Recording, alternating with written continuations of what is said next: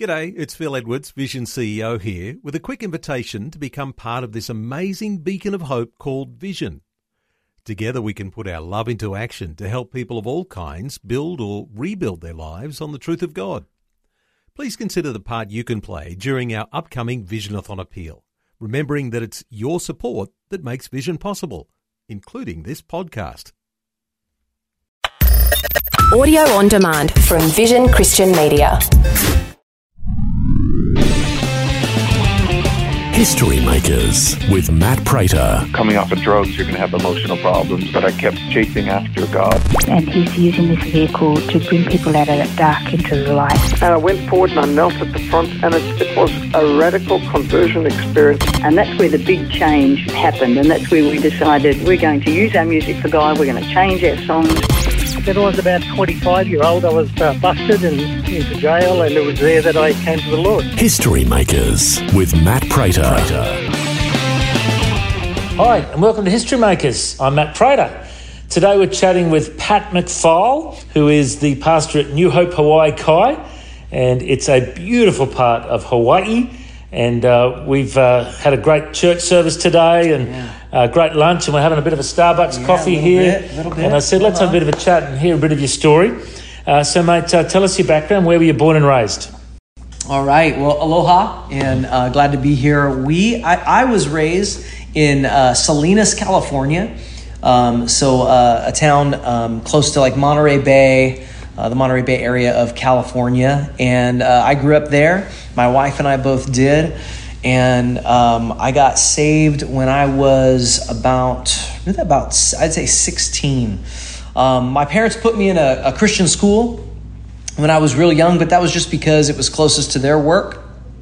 When I was about 8 years old, my dad got diagnosed with colon cancer, and so we spent a lot of time as a family kind of battling that together. Went into remission, and then it ended up coming back. So my dad actually died a couple weeks before my 13th birthday. And so that was then myself. I have an older brother, my mom. We were part of a small church, a small 40-member, Foursquare church in Salinas, California, that really became family to us. It was our first real and true experience with the church being what the church should be, a family, and showing Jesus. And, family doesn't always ask for permission. Sometimes family just shows up. And so family showed up for us in that season.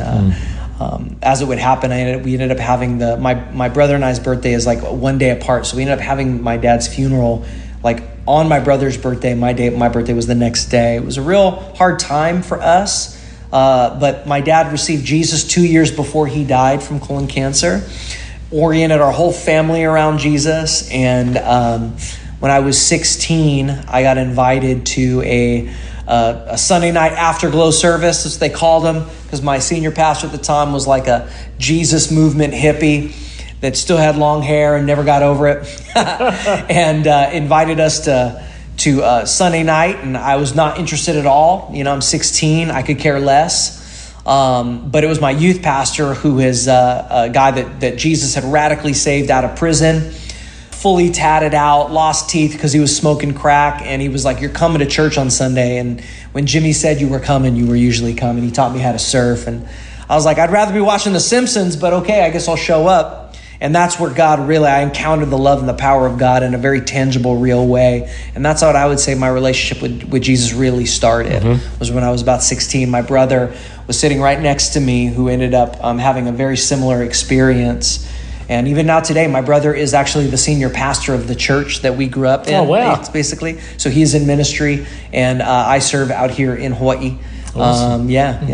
And your pastor had a connection to Lonnie Frisbee in the Jesus movement. Tell us about that. Yeah, so my pastor, Neil Liebig, was a Jesus movement pastor. He got saved in the Jesus movement and was a part of the Calvary Chapel Costa Mesa church when Chuck Smith essentially was kind of being a father to all these hippies that were kind of coming in. Ended up building a relationship and having a great friendship with Lonnie Frisbee, who was a catalyst for that Jesus movement. Of incoming hippies coming in, and ended up being a catalyst for the Vineyard movement, also with John Wimber. Neil basically grew us up as he discipled us on just Jesus movement, miracle stories and testimonies of God's goodness, and what it looked like to do to see a genuine move of God like that, a move of His Spirit amongst people, and that really shaped me when I was young. You know, I still to this day I've never seen something like that, and I'm praying that God would move again in that way, because I think the world is ready for that. I think the world is always hungry for a movement of God's presence that really prepares us for where we're supposed to be in eternity, and where we're supposed to be with Him. Well, it's interesting timing too that the Jesus Revolution movie has been released, which has got, it's featuring the story of Pastor Greg Laurie, Chuck Smith and Lonnie Frisbee, and Fraser Crane plays Chuck Smith in it, from Fraser the TV, so it's pretty cool. That's right. And the guy that plays Lonnie Frisbee is Jonathan Roumie, who's Jesus from The Chosen. Pretty cool to see that, that movie's out. And, I just hope that God's going to use that movie to spark another Jesus Revolution, because we need that, don't we? Absolutely, we do. We need, when I think of what was going on, it was such a catalyst for the Jesus movement. Historically, you have this sexual revolution that's coming, this incoming drug culture. There's so many different, the youth culture is radically shifting, reacting so much against what they viewed as the establishment, even of organized religion and just different things. And then you have just the natural, real, what is a radical nature of Jesus Himself resonating so much with a fatherless generation and a generation that was looking for something more than what they saw. And I think now we could easily say, 30 years removed from that movement, 30 years plus, that we're probably even more so, some of the most fatherless, some of the most lost. I would say when we're struggling, in our young people struggling with an understanding of their identity, we need a movement of God that anchors us into something that's bigger than politics, something that's bigger than just good Christian clubs. Like, we need something that anchors us in the very power of God and the love of Jesus. Amen. That shows us that when Jesus said He was the Son of God and He came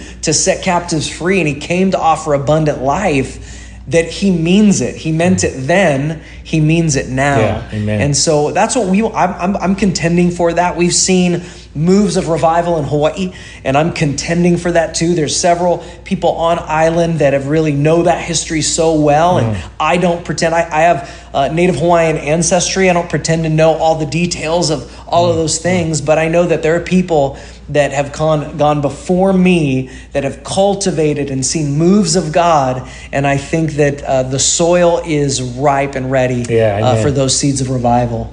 And, I've done a bit of research into Titus Cohen, who led a move of God here many years ago, and I've heard Pastor Wayne Cadero talk about that a lot. And, just the fact that the New Hope movement has grown so much and has, there's something like over 30-something churches on the Hawaiian Islands, and then now around the world, many hundreds around the world. Tell us a bit about how you got connected to the New Hope movement. So I got saved at 16, and then my kind of story is that I was doing youth ministry, on-campus outreaches. My church at the time gave me a pastor's license. I don't know who okayed that, but that's what they did. I was 19, and now I'm a Foursquare pastor, doing on-campus ministry, young adult ministry, working with multiple churches all throughout the city. My wife and I ended up finishing Bible college down in Southern California. My wife and I got married in 2007, moved up to Tacoma, Washington, where we were part of a community there, which was amazing. They had experienced a kind of a renewal movement as well, and really, really powerful. The Lord really established some great foundations for my wife and I in our marriage, and a lot of healing work in my own heart. particularly just kind of processing through what it meant to essentially lose your dad and still try and move forward in the freedom that we have in Christ. But I just the Lord knew he needed to remove me from some ministry activity for a season. So I started doing a master's program through Fuller Seminary, and there was an intensive in Pasadena, California. The program was primarily online. And so I ended up meeting a guy named Aaron Cordero, Pastor Wayne's son, and a guy named Elwin Ahu. And so they were the Hawaiian guys that were part of the cohort. We got to know each other over the 2 years of the required curriculum. Pastor Aaron ended up asking me to come and speak at a camp in 2012. And at that camp afterwards, we saw God do some incredible things with just a group of about 50 or so junior hires and high schoolers. God was speaking. There was just so many cool things happening. And it was shortly after that they asked me to pray about being part of the team here. Very cool. So that's how I got to Hawaii. I didn't really know a whole lot about my native Hawaiian roots until I moved here and then started connecting with friends, family, and things like that, discovering some of the roots. And so we have some really cool connections with some of those early revival movements. My great-great-grandpa was named after two of the Congregationalist missionaries that were part of Emiola Church in that second wave of missionary activity. And so there's a legacy that I think has been really amazing in Hawaii. It's something that I treasure. Again, to the degree what the God wants to do with all of that, hey, that's up to him. I just know it's really cool when we see that we have a legacy that we didn't know we had. For me, I was just like a guy whose dad died. I didn't really know much about my family. Then I come to Hawaii and I see that like there is a real incredible legacy that I just didn't expect. And even if nobody else ever knew about it, it was cool to see that for myself and for my family and for my kids, that we're not just random, it's not by random chance that we're in the families that we're in, that we're part of the stories that we're part of. God has a redemptive, incredible divine purpose for all of it. And so it's been cool just discovering that more.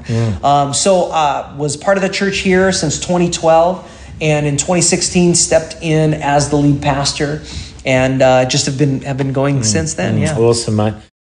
Well, it's been so good to see all the different New Hope churches, and Hawaii Kai here is such a beautiful spot. And I remember preaching here many years ago when you were the youth pastor and you had long hair at the time. Yeah, it was like down to my shoulders. And then you decided to become a Zac Efron impersonator. Yeah, exactly, is that right? Exactly, yeah. You get that a lot,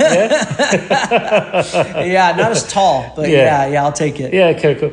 And then you also have a big heart for journaling and daily devotions. And, for those who don't understand the New Hope soap devotions, do you want to just unpack for us how it works for you and your church? Absolutely. So a number of years ago, our founding pastor, Pastor Wayne Cordero, established the Life Journal reading plan.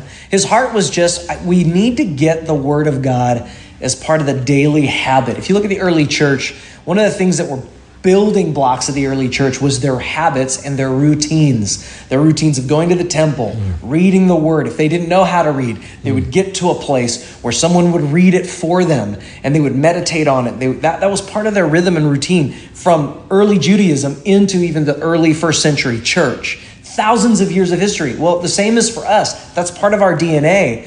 And so when Pastor Wayne said, hey, I just want to create resources for people to be able to journal and just be able to write the Word down and write what God is saying. And so the SOAP method of journaling is really a way to do simple inductive Bible study where you're just getting the text and you're just reading whatever in the reading plan you have. You choose the scripture that jumps out to you. Don't overcomplicate it. And that's the scripture is the S. The O is the observation.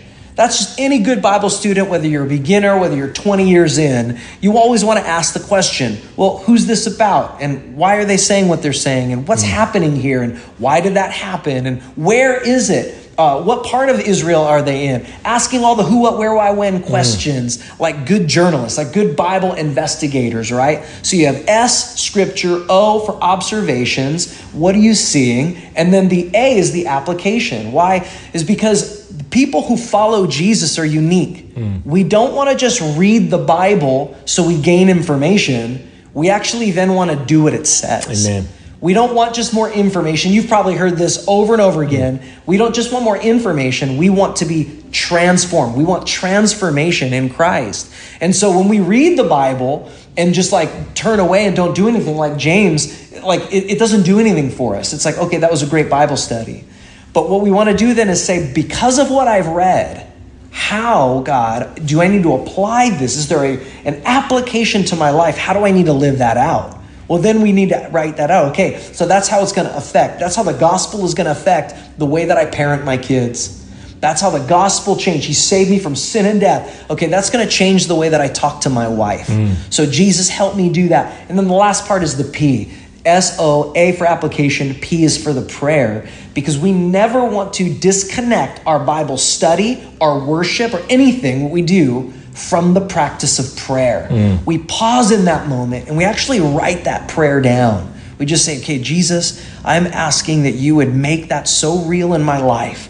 Some people get a little like, write your prayer? Absolutely write your prayer, because you're going to want to pray that prayer over and over again. I can just tell you, I've looked at journals from the last 2 years, journals that I've had since I was 18 years old that I've kept, and some of those same words that I wrote down have become the language of my prayer. Wow. Even in the last 2 years. That's as good. We've navigated our way through COVID. Because I needed words that God spoke even when I was 19. Didn't even know Hawaii was even going to be a reality for me. And I needed to remember. I remember when God said that to me, when I read that out of Scripture.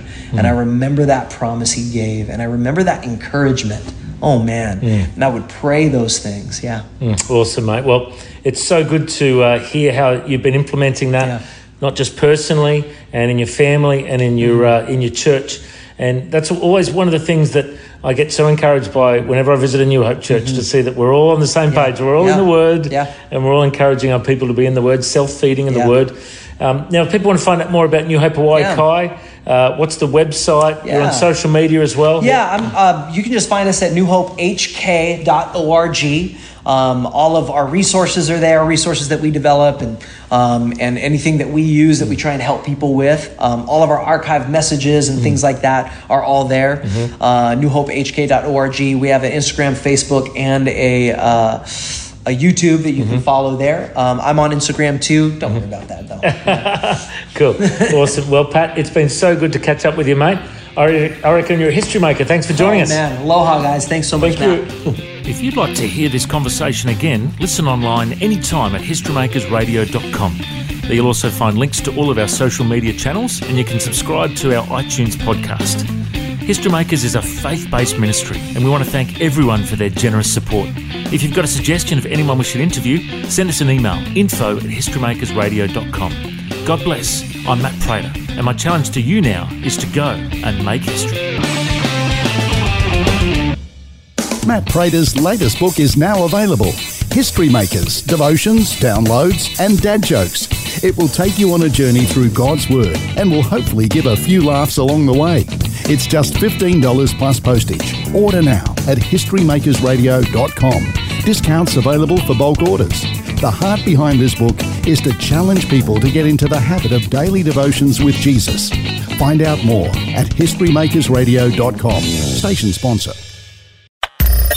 Thanks for taking time to listen to this audio on demand from Vision Christian Media. To find out more about us, go to vision.org.au.